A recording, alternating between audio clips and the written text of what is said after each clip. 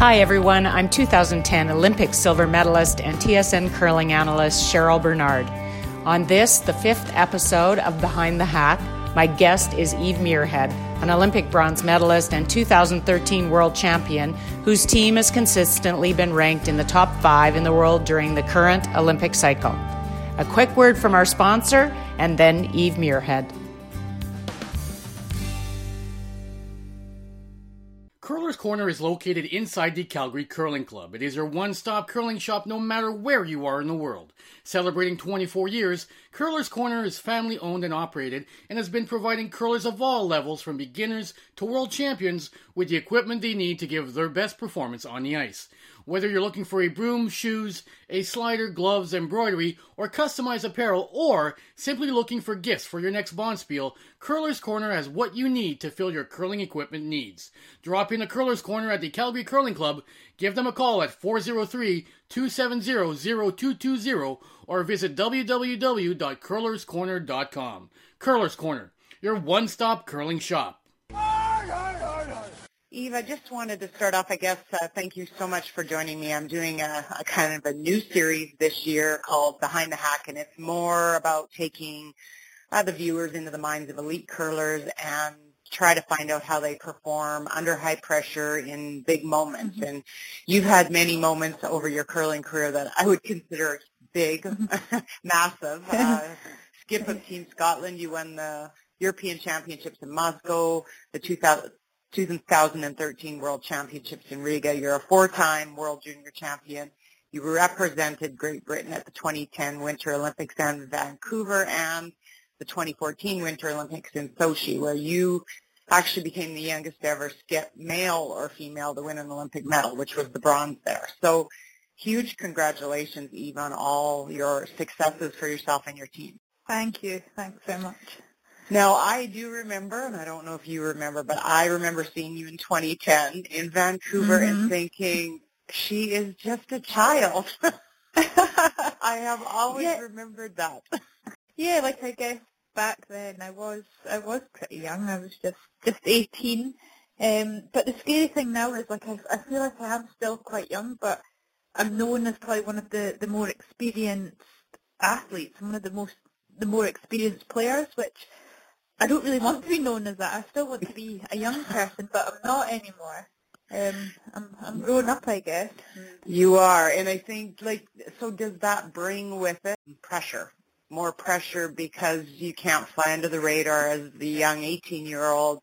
You're now the mature, experienced player, and so do you feel that is a little bit more pressure? Do you know what? I do, and I do a lot, and I think that only really kind of hit me probably when it came to Sochi time, the Olympics, because as you say, the years before that, Vancouver Olympics, I was young, and yes, I'd won 3 World Junior titles before Vancouver, but they just seemed to happen, if you know what I mean. Every minute we had such a laugh, we enjoyed it. It was you didn't have an awful lot to lose. You kind of called a game that you wanted to call yourself, and you felt like you didn't have a lot of people kind of judging you and kind of telling you what you should do differently, if you know what I mean. But I think now, as I say, when it came to maybe the Sochi Olympics and the World Championships before that, I felt a lot more pressure. I felt as though a lot of the kind of competing countries were, I want to say, kind of catching up with us. Then I realised that I kind of had to go out with my comfort zone if I wanted to win and do well. I think a lot of people know me, I called a really very pretty aggressive game kind of back then, and I was kind of fearless. But that's only going to last for so long. And then you realise that you have to make some changes. You have to play a game that's going to beat the opposition and not kind of make you happy. So that's probably the biggest kind of change for me. And as you say, I do feel now that there is a lot more pressure because I've got results, but I don't want to go back down the way. I want to keep expanding on that list that you read out at the start there. Yeah, and it's funny, I wonder if it's too where, I always feel like there's 2 types of pressure. There's internal pressure and then there's the external pressure. And so sometimes it can be both, where you're feeling pressure from the weight of the country and you're feeling your own pressure of the weight of your expectations because of what you would like to do to perform at those events. Mm-hmm. Yeah, and I think when it comes to how we kind of set up here, it's maybe slightly different because, like World Championships, European Championships, we have Scotland on their back, so we're just representing Scotland. But as soon as it comes to the Olympic Games, we're representing Great Britain. That's huge. Like, that's a huge difference and a huge jump. So instead of just having probably like Scotland behind you, you've got a couple million more people kind of behind you watching it on their kind of daytime TV. I think we get like 9 hours coverage every single day, and it does bring a lot more pressure. But I think now that I am one of those more experienced athletes, having experienced 2 Olympic Games, like every game I'm learning more, and I'm learning how to switch off from what you don't need to be involved in and what you don't need to think about, and just kind of focus on what your job is there and focus on what you can control the controllables.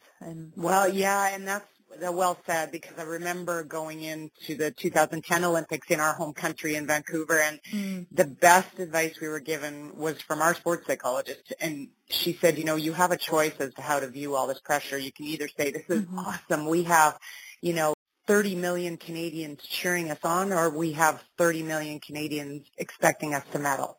So we kind of went down the path that they're cheering us on. This is great. We would never have 30 million fans ever again, so let's enjoy it. Yeah, let's enjoy it, and thrive under that kind of excitement and that pressure, because it like as you know, it's a little bit easier for us to get a chance to represent at the Olympics compared to you guys, where it's a very tough Olympic trials, and you've got to thrive under that excitement and that pressure. Like it's the pinnacle of our sport, isn't it?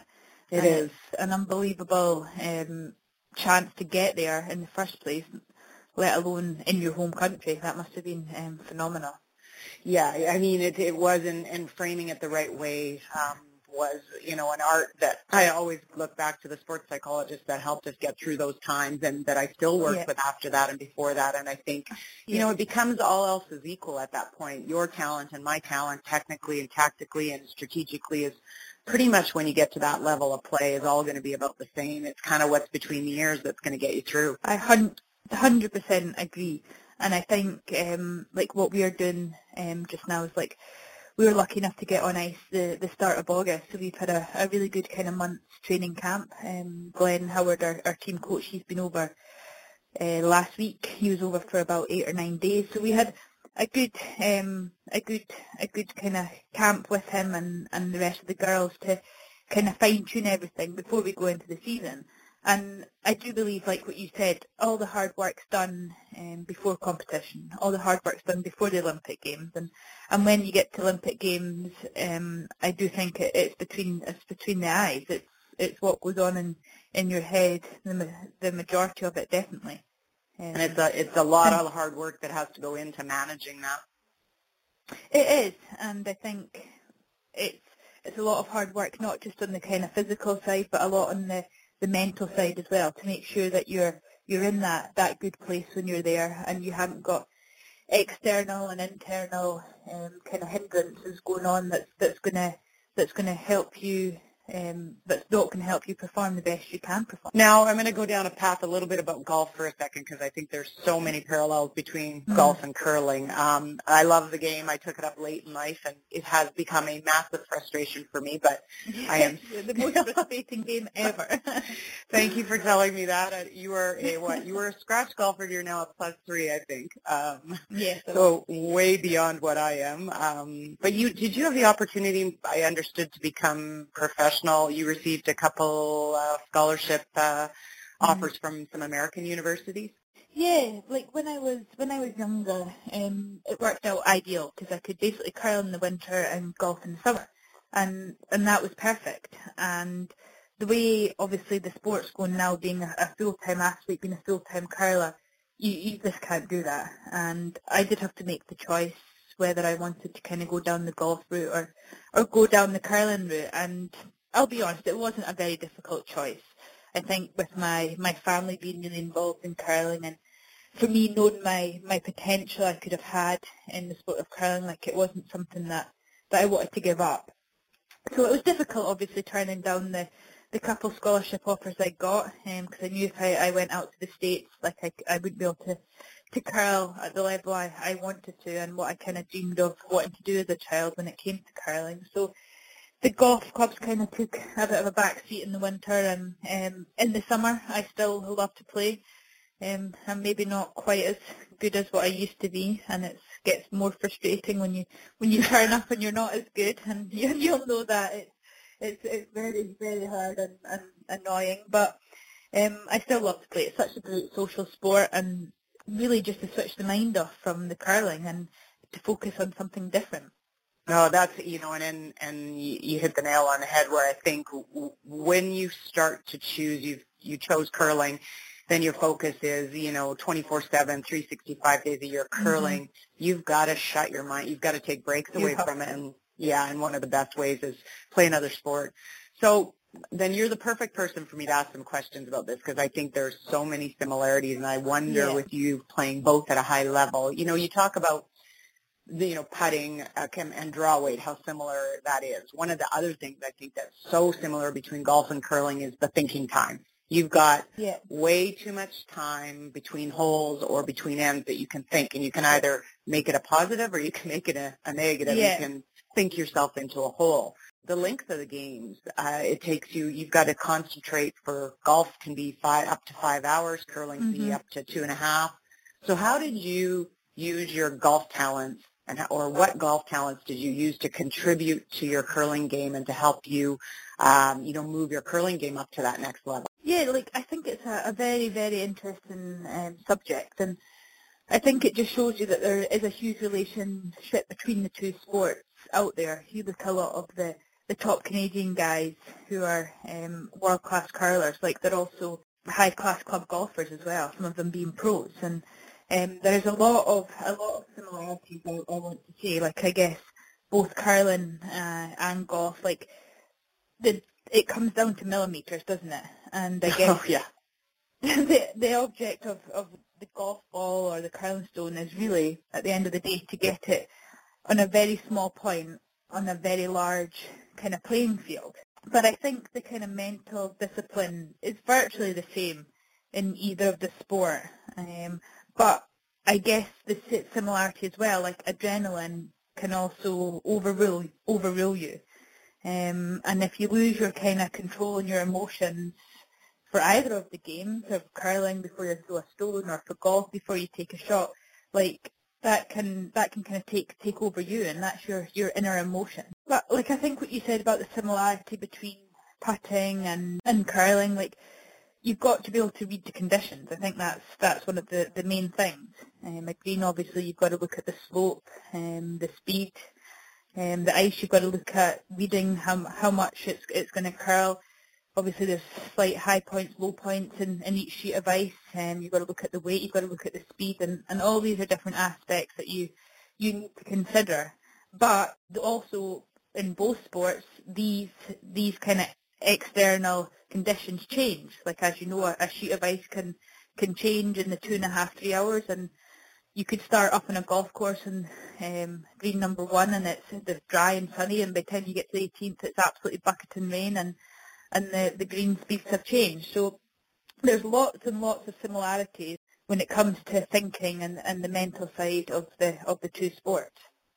One of the things that golfers talk about a lot is the walk between holes, and they said it can be deadly. It gives them way too much time to think and assess and to self-analyze. You start to think about that last shot and what you're going to do in the next shot.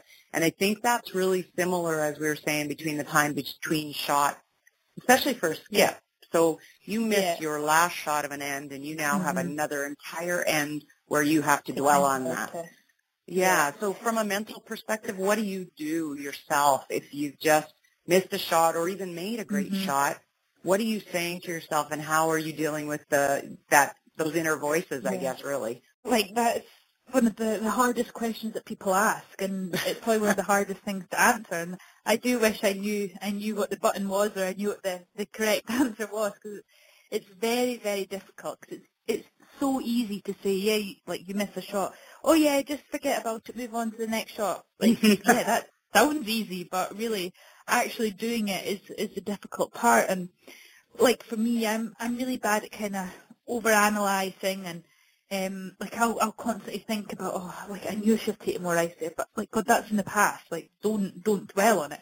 Yeah. But I think as a team, what we've learnt to do is my team will maybe give me a couple more minutes. Let's say I do miss a draw to the fourth foot in the ninth or whatever end, so I've still got another end to go. Like my team will kind of take over that kind of pre-game start and chat and give me another few minutes just to kind of dwell on what I've done, let my mind go a bit crazy, not slam my brush, of course.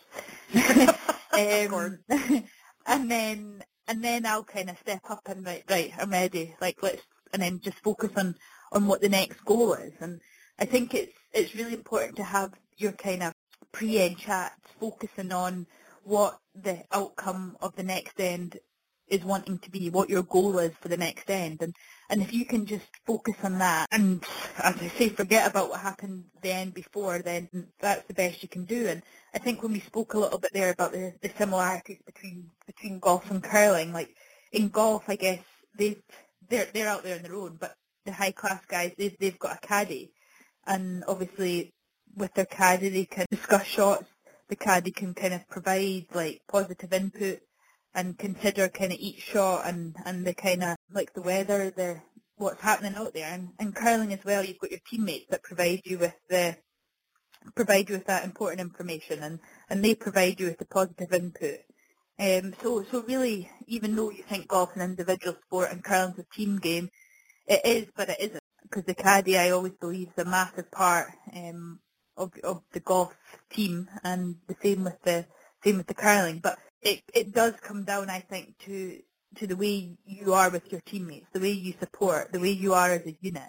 I think that really does help the way you bin shots and move on, definitely. Well, you talk about the team versus individual, and now I'm sure when you go play golf now, you're without a caddy, you're just going out on your own. But yeah. what is the plus with the team sport, and what is the plus with the individual sport? I think the plus with the team sport is you've got each other's backs, and I think for a team sport you've always got someone there to back you up and support you and kind of dig you out that hole if you get into it, because we all know, like, if you're having a bad game, like some games you can go on and you can just feel draw away, and you'll know that yourself, and no one can help you with that. Like a coach cannot teach an athlete at all what a kind of certain skill feels like. It all comes within your kind of own perception and your own feel. And that's what it's like on a curling sheet of ice. Or that's what I find. You go out some days and you have this fantastic feel. You know exactly what draw weight is, but you go out again and you don't have a clue. So I think having a team behind you in those circumstances to kind of reassure you, to back you up, that you've not lost this feel forever. Like, believe you me, it's going to come back. But it's making sure you're working really tightly as a team and really supporting each other, having each other's backs, and that's something as a team we've worked on really, really hard, and I can only see it getting even better in the next few months, hopefully, and hopefully over the next few years. On the other hand, in individual sports, I think it also has its advantages, but I want to say it probably has a little bit, from the way I look at it, maybe not as many advantages, because let's say you are in a rut, let's say you are struggling, there's no one, you're on your own, you're isolated, you've got no one to help you and to reassure you, to have your back. But it can also be a good thing. Sometimes, like when you're not playing well in a curling game, like you sometimes just want to be on your own. You want your own space. So it has its kind of positives in that way. And for me, being able to go and pick up my golf clubs, go out from a game of golf and just switch off from everything. Like, you're on your own, you can really analyse everything, you can think everything, you can kind of experiment different kind of techniques, different lines, and just switch off and have your own space. It is very different, but I do think both have their definite advantages. You said one thing that, kind of made me listen about the team and having your players around you that you know. And I remember when I would be struggling, say, there'd be one player on the team. It was actually Carolyn who could always approach me, and she could either see that I was doing something with my release, or she could give me some word that would help me withdraw weight, or whatever the struggle was. Who is that on your team for you? I think I want to say, like, me and Anna we work really well together, being obviously the top end in the team, and I think that's one of the most important relationships there has to be between the two at the top end and the two at the bottom. For me, when it comes to looking at my draw weight, like, Vicky is really good with that. She knows my kind of release inside out. I think we played each other. She was telling me this is about our 9th year anniversary or something ridiculous that we've been playing together, obviously bar the 1 year in 2010. So she does know me inside out. She knows what buttons to push when things are going well, and she kind of knows how to get me out of that rut when things aren't going so well. So Vicky always has a few kind of key words for me, but I'm the kind of person that really goes on feel. I'll always relate back to the draw shot, or even the previous game. I'll always say, maybe a couple foot on from the draw shot, or Vicky will be like, it's got a wee bit slower this game, just a couple foot on from that last game. Like, we kind of relate really well with feel. Like, I hardly ever ask for stopwatch times at all. That's just kind of just not the way I work. No, and I have to say I love that. It's and I think a lot of players are going back to that. I numbers. Totally agree. Yeah, the numbers just don't do it. They don't give you any kind of feel. We used to years ago, and I mean this is before you ever played the game, I'm sure, but we used to talk about, okay, so draw weight is like our home club M3, or if we would, it was all feel. And exactly. I think that best draw players out. Now everybody seems to be going back a bit to that. Yeah, I think that's very true, and you can get caught up in numbers, totally. Like, looking at stopwatches, like, you never take into consideration the push, the pull. You could throw a fast 3 seconds, you could throw a slow 3 seconds. Like, it just takes it totally out of it. So I do agree with going down the feel route. Is definitely the way forward, and it's just the way I've always worked. So. Yeah, no, and I think it brings your best draw players out. So now. The Olympic Games are obviously the one event that everyone has circled on their calendars for 4 years, and I'm sure you're not any different. And so how does your preparation, and I think you were already talking about what you're doing this summer, but how does your preparation and approach for an Olympic season differ from any other season? That's a good question, and I would like to think it doesn't differ an awful lot, or I don't want it to differ an awful lot, but it does. We got on ice. We actually had a brand new National Curling Academy opening in Stirling at the start of August, which has been in the talking for about 20 years. And it's I heard it opened, and congratulations! It looks beautiful. Thank you. It is, like, what a difference having a facility of the standard it is. You don't have to worry about, is there skating on? You don't have to worry about the club curlers taking up all the ice, and there's no ice available. The ice conditions are great. Like, it's just for the curlers, just for the program. There's so much space. Like, it's amazing. It's so good. So for us, we've been on ice every day, twice a day for the month of August. We head out to Canada for the first Grand Slam event start of September. We're out for 2 weeks. We've then got an event in Edmonton. And the way we've planned this year, we've planned it really, really quite carefully. We've kind of planned it to allow enough competition time, to allow enough training time, and also to allow enough rest and recovery. So really, we're kind of 2 weeks on, 2 weeks off. That's roughly how it works. And Glenn, he was great when it came to discussing our season and our time away and what the kind of balance looked like. Because obviously he's experienced it a lot. He's experienced a lot of kind of probably overplaying, maybe underplaying. So it's just trying to get that balance perfect. And I was like, we've done that well. Yeah, being able to peak at the right few months. Yeah, I know. Well, that's it. It's peaking at the right time, and it's knowing when you're going to peak. But that's the hardest thing, I think, to be able to work out or to know is getting that timing perfect for peaking.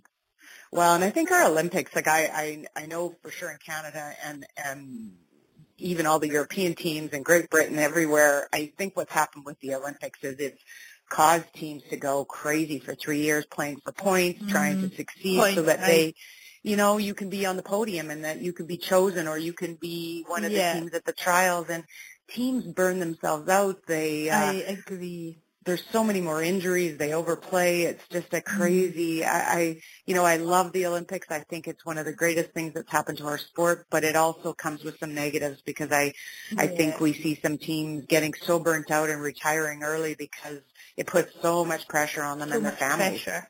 Yeah. I know. I totally agree.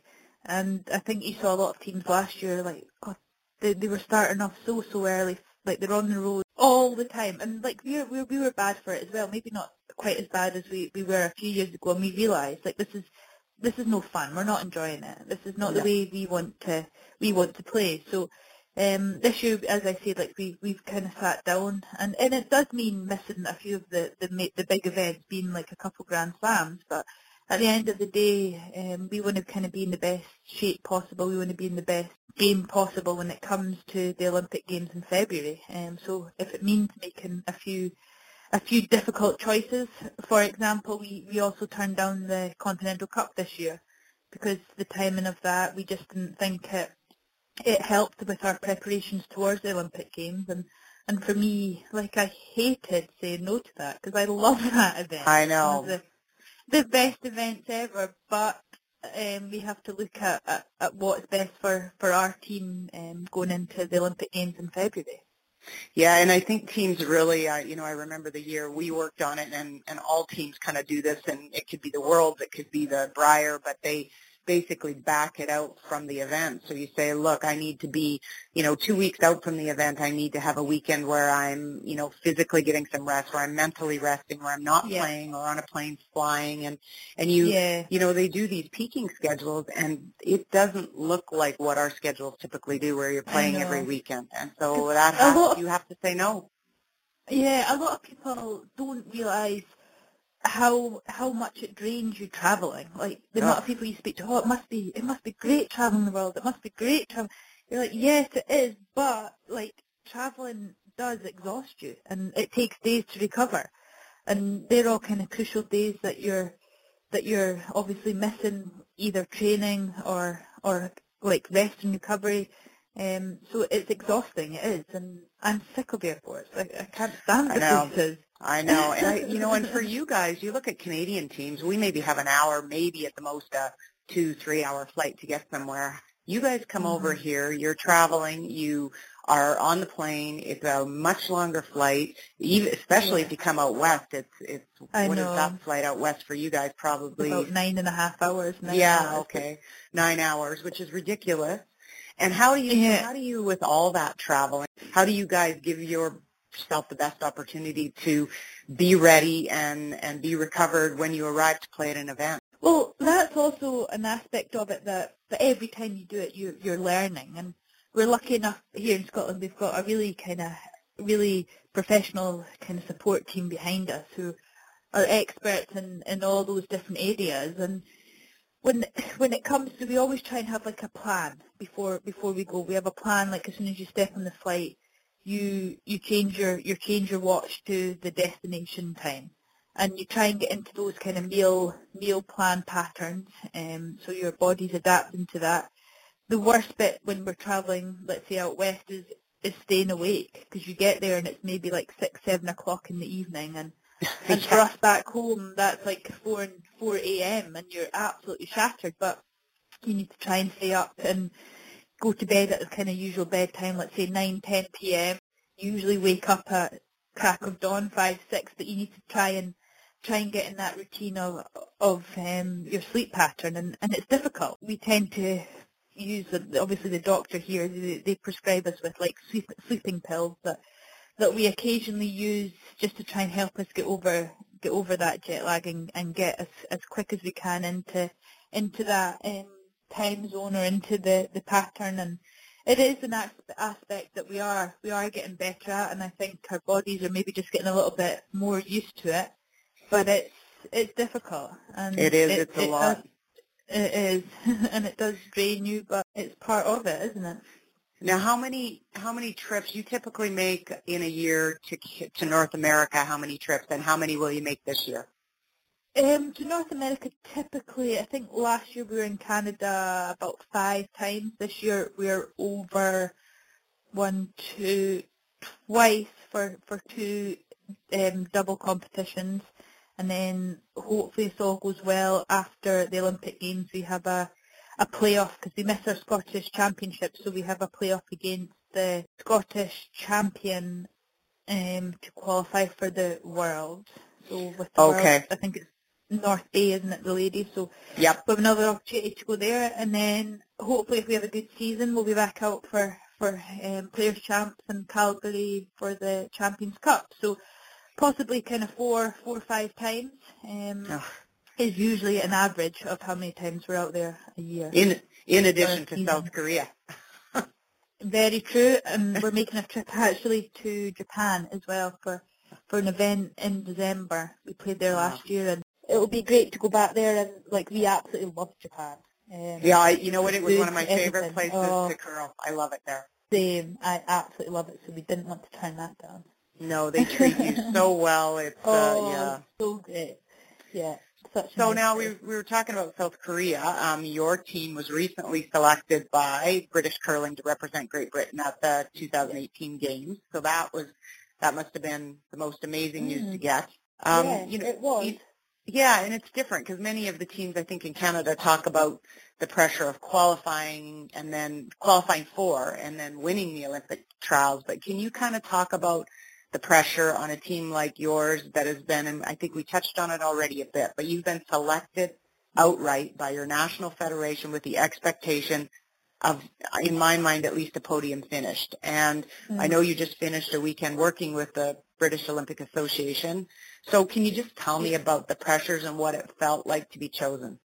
To get the phone call and to say that you've been nominated by British Curling to the British Olympic Association to be part of Team Great Britain is a feeling that really you can't practice. You never get it any other time.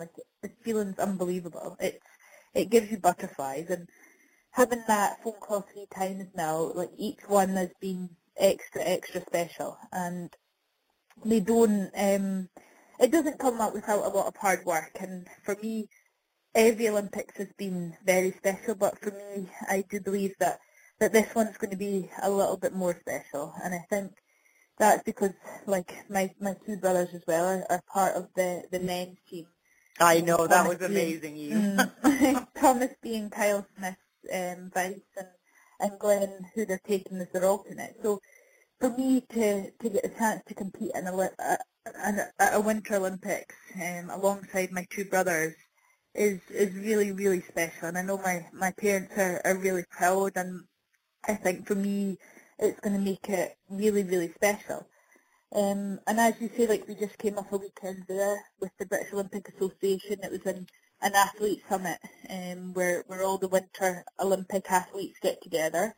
And I know for you guys in Canada, I don't know how many hundreds you have in Team Canada for the Winter Olympics, but for Great Britain, we've got a kind of field of about 60 athletes, I think, that head out to South Korea. So it's a very, very small group of athletes. Obviously, the kind of curlers take over a lot of them, 10 of them. So it's really exciting, and it takes a little bit of weight off your shoulders, I guess, for us, knowing that we've got that ticket on the plane, we're heading out, and for a lot of the other countries, they either have playoffs or their selections coming up. So it does take a little bit of weight off our shoulders, but it also puts a little bit of pressure on our shoulders as well, knowing we are going. We are going to those Olympics, and having medalled at the previous one, it does put a bit of expectation on you that really we have to get that podium again, or you're kind of expected to get that podium again, and that's definitely what we'll be fighting for. Now, you just finished, I think this past weekend, was it that you worked with the British Olympic Association? Now, was that with all the athletes, and what were your kind of main takeaways from that weekend? Yes, it was. It was with all the Winter Olympic athletes. So a lot of the guys would know than Mike Hay. He's the actual British Olympic chef de mission for Korea.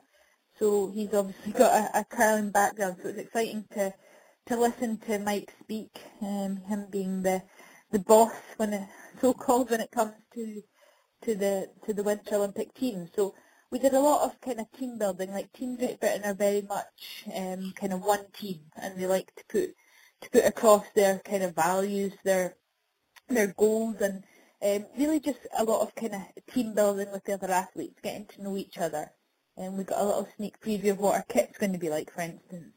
We heard from a lot of the medical staff who are going to be out there, a lot of the kind of backroom staff that are going to be out there, and what our kind of apartment's going to look like in the village, and just kind of breakdown of the kind of travel, and really it was to reassure us that we concentrate on ourselves, and all the little outside things and all the little external things are kind of taken care of, and we don't have to worry about all that, which is great.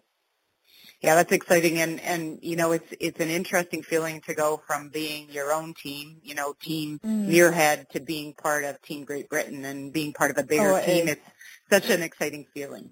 It is. It's so exciting, and I actually can't wait till I think it's the 1st of February we head out to Japan to that holding camp for a week or so before we head into the village on about the 7th of February, and I'm really, really excited, and I can't actually wait to experience another Olympic Games, and it's going to be an exciting season leading up to it. A nervy season, but exciting. Very exciting. Yeah. I want to talk a little bit about visualization, and if your team uses it very much. And I go back to golf again, because I think honestly Jack Nicklaus was really probably one of the first golfers that ever talked about visualization, and that was back in the 70s, where he said that he never hit a shot without first seeing it in his mind's eye. But the one big difference I see in curling and in golf is that in golf you get a couple practice swings, you get to feel what it's going to feel like. But when you curl, you're down at the other end, you race down, you sit in the hack, you get no opportunities for a practice swing, and you now have to execute and make a tough, difficult shot.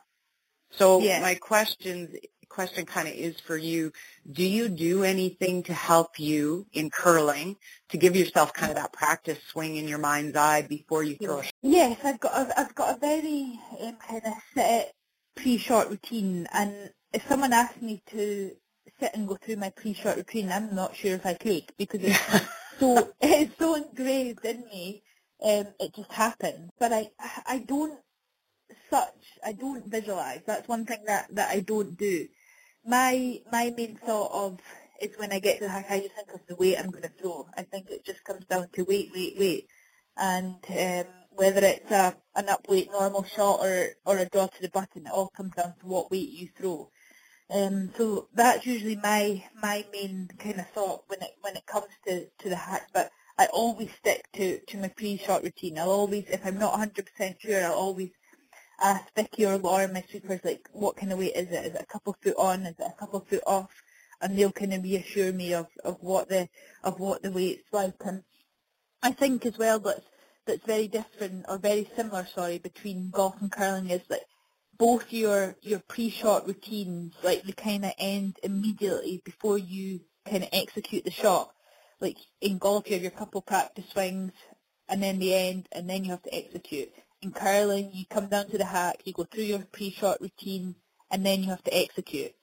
So I think that's a similarity, and both you have to be as relaxed as you can prior to your shot.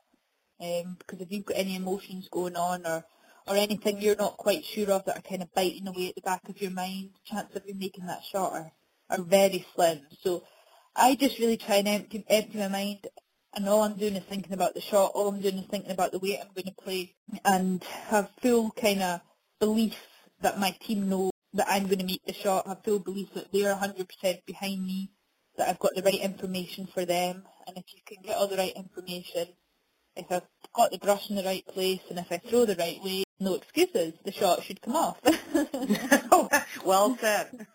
It's funny you talk about it, and I like to hear that your last thought is weight. And, I was always that way because I think the age-old question that I don't know how many skips have been asked, if you have a player throwing, at second position for you, would you like them to hit the broom or throw the right weight? And I've always been one saying I can do more with weight than I can ever do with someone hitting the broom. Agree. Yeah, I agree. Yeah, you can. If you throw the right weight, you can afford to be a couple inches in or out, and you're still going to be pretty close to making the shot. But if you throw the wrong weight, there's nothing you can do. No. Now, yeah. I know from watching you over the years, there's been how many occasions in big games where you've had to make a double takeout or a run back with your first stone, and then now you go down and you've got to follow it up with a draw to the pin on your second one minutes later. So what process do you go through, or do you have anything to help you relax, to go from being so up from making this exciting run back to now throwing this draw to the pin? Yeah. Do you know, it's something I actually practice a lot individually is the change in like shot. Like I'll kind of vary up my practice. So I'll throw draw, barrier. I know you guys don't board wait.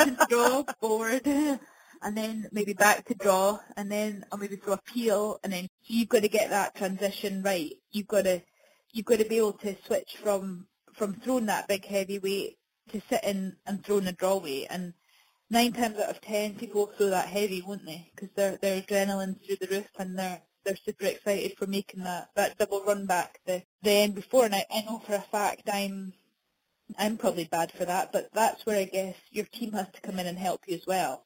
They've got to kind of calm you down and maybe even slow you down. And that's probably the one of the main parts is just slowing yourself down. Just take that extra second.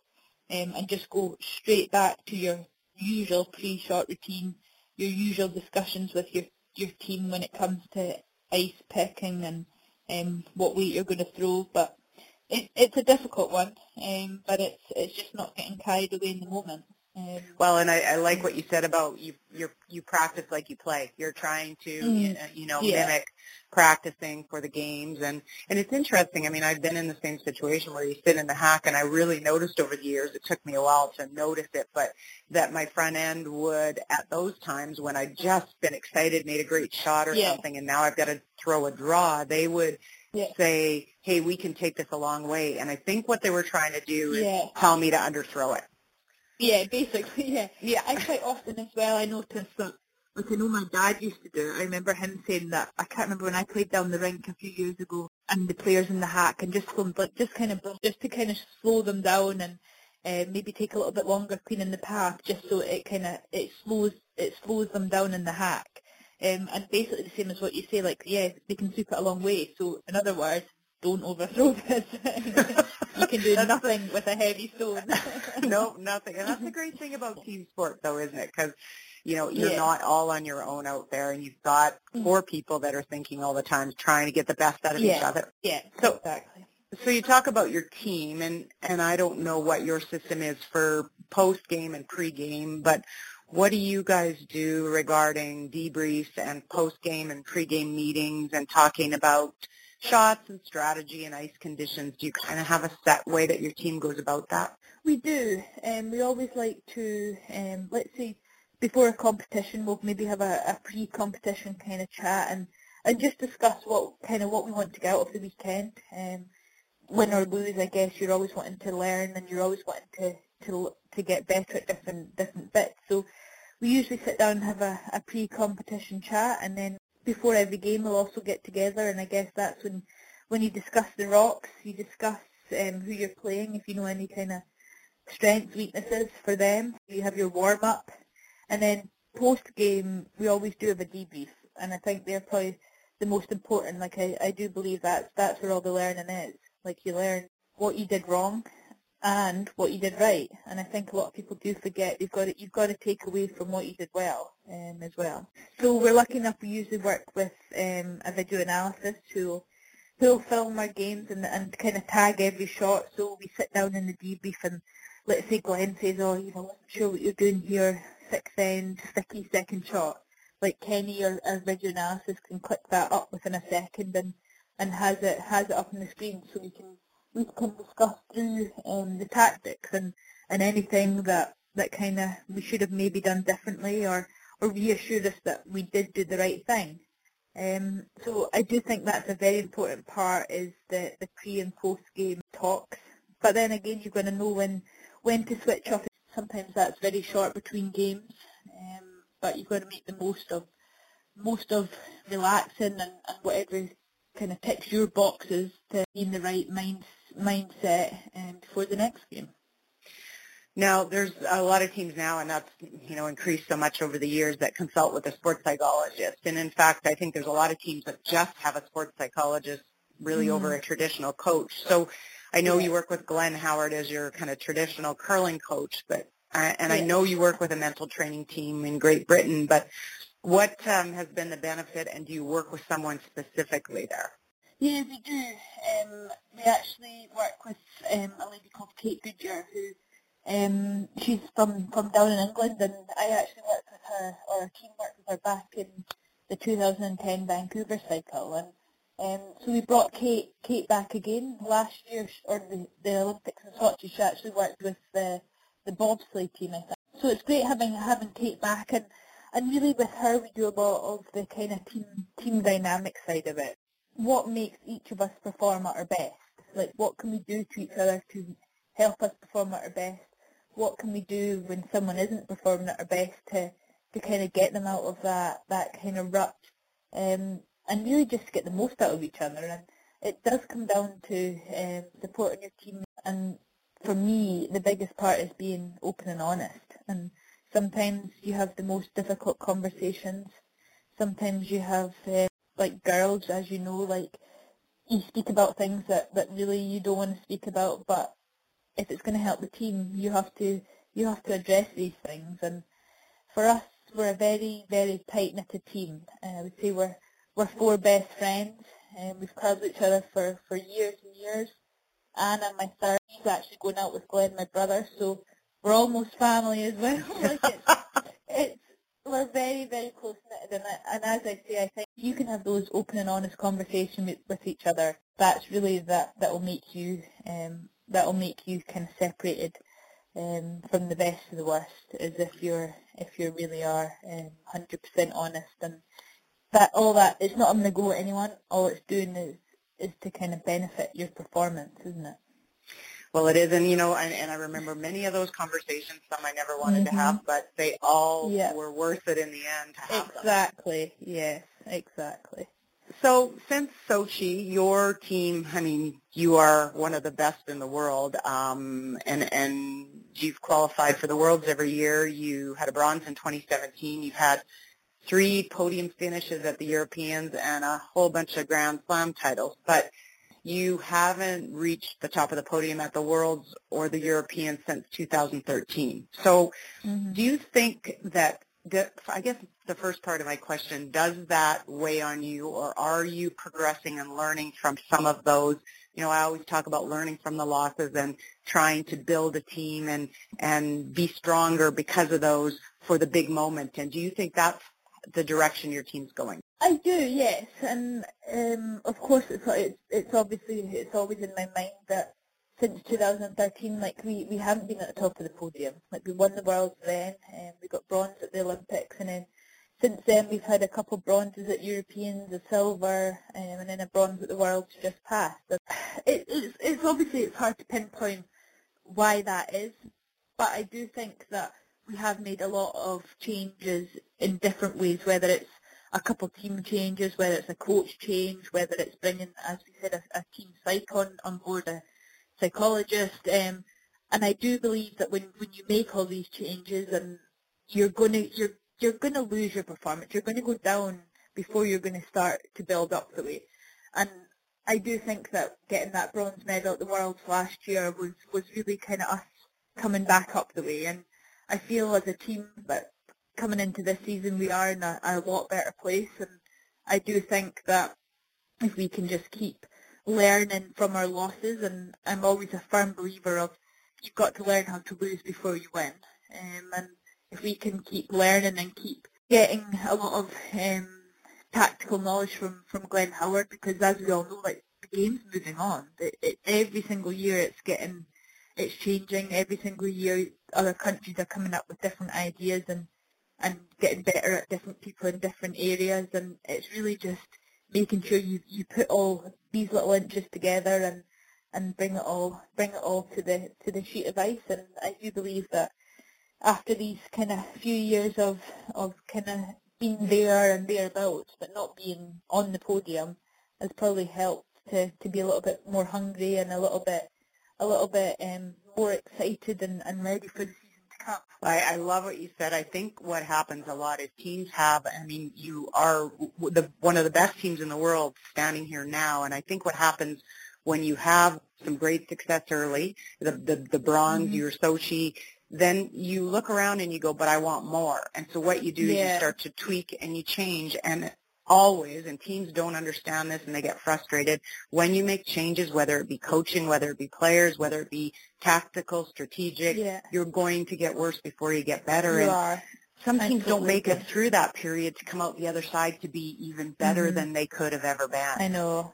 And I guess we've been going through that, and we have kind of battled on, and I'd like to think that we're maybe through the other side now, but time will tell, I guess.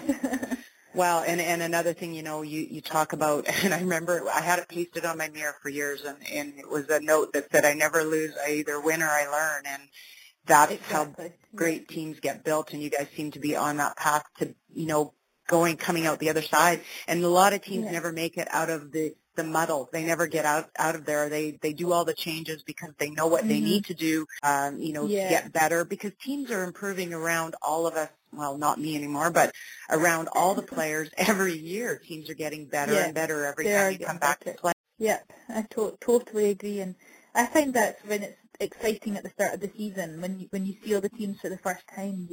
You're all like looking, what are they doing differently, or they've got a different player on board, or who's that person sitting in the crowd, or do you know what I mean? Like, you're always looking to see what other teams have done or what changes people have made.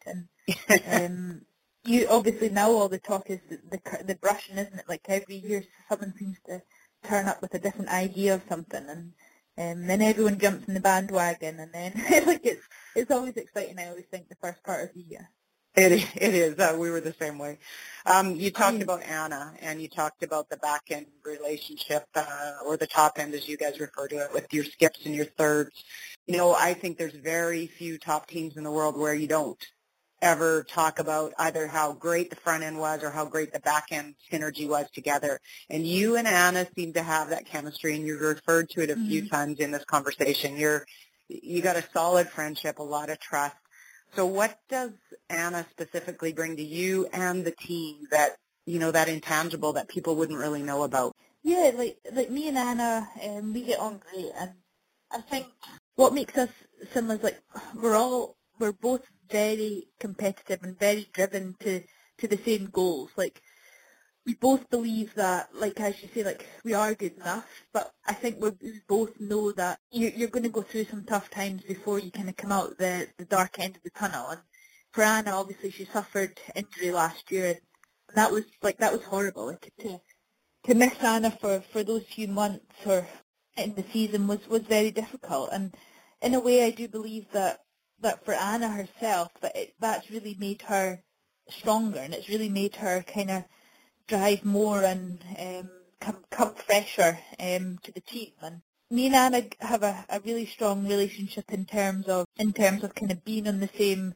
page, being on the same wavelength. That we very rarely kind of disagree with something, which makes it pretty easy. But then again, if we do disagree, like, you have to obviously relate back to you're in a kind of business mode, you're in a work mode. Like, forget the friendship mode. Like, it's kind of work time, and you have to kind of have those tough conversations, like what I said. But at the end of the day, like, it's what we do, isn't it? It's how we perform at our best, and it's always tough. Like, as I say, when she's in a relationship with my brother as well. So when it comes to kind of family side of it, like, me and Anna are with each other a lot of the time. Like, I'll go home at the weekend and Anna's there with Glenn. But she's just part of that now, and I love that. That's really exciting.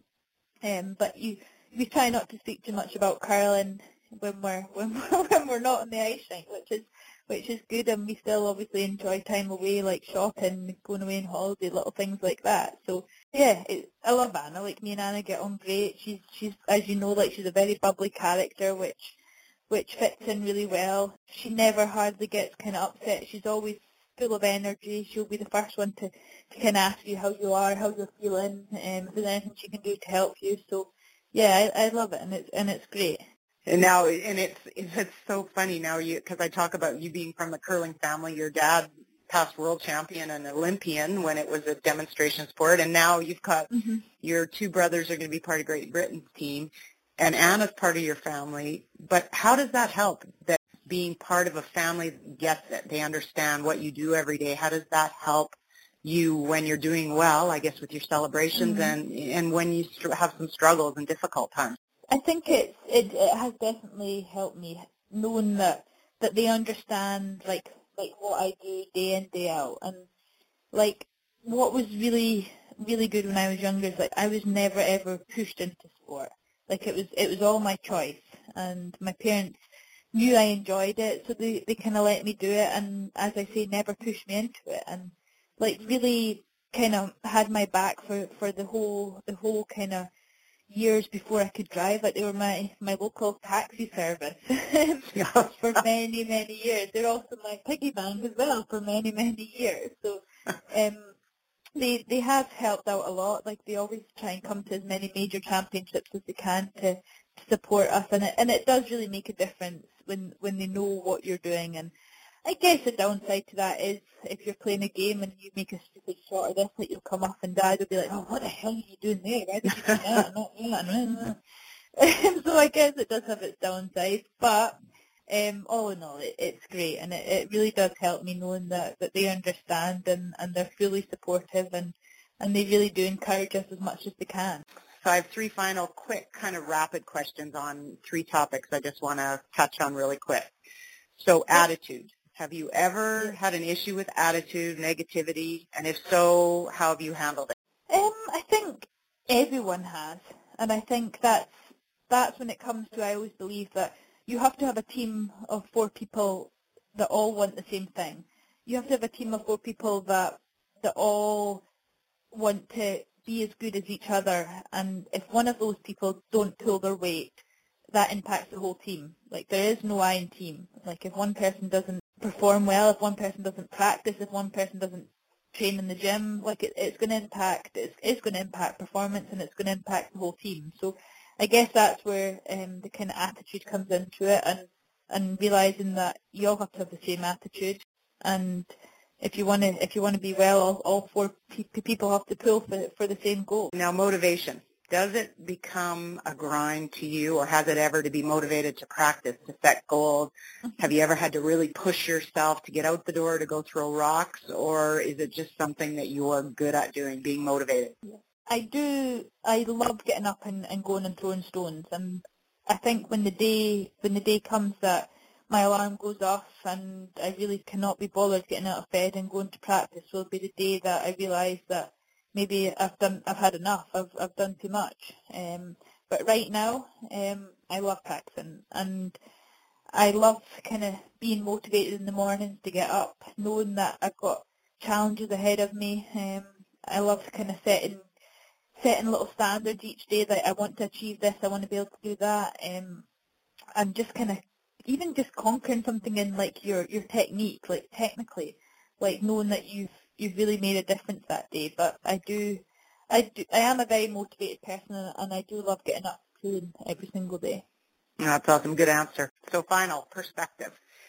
Because you've had a lot of fame, success, you've got expectations from yourself, your friends, your country. How easy is it for you to retain perspective, to understand that this is just a game and nothing more? Yes, and I guess with Winter Olympic sports team being very, very small in Great Britain, you do get a lot of spotlight on you, and I guess you do get a lot of media attention, and that's the bottom line. But you have to know, and you have to learn when to say no. And I think that's one thing I've learned over the last few years, that you have to realise when you've done enough with, let's say, the media, when you've done enough what your job is. At the end of the day, like, I guess I'm an athlete, I'm a curler, and I don't really want to kind of get distracted off track with that, but it's weighing up the options. Like, of course, I would love to promote curling as much as I can in Scotland and in Great Britain, and I do that. But for me to grow the sport even more, what I can do is, I guess, win medals, and that's what gets the publicity out there. So it's realising, I always believe, like, when to say no. Sounds easy, but it's when to kind of put a hold on things out with the actual game of curling and concentrate just fully on that.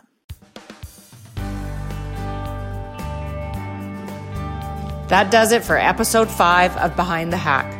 My thanks to Eve Muirhead for joining me, and thanks to you for listening. Join me next time for the next episode of Behind the Hack.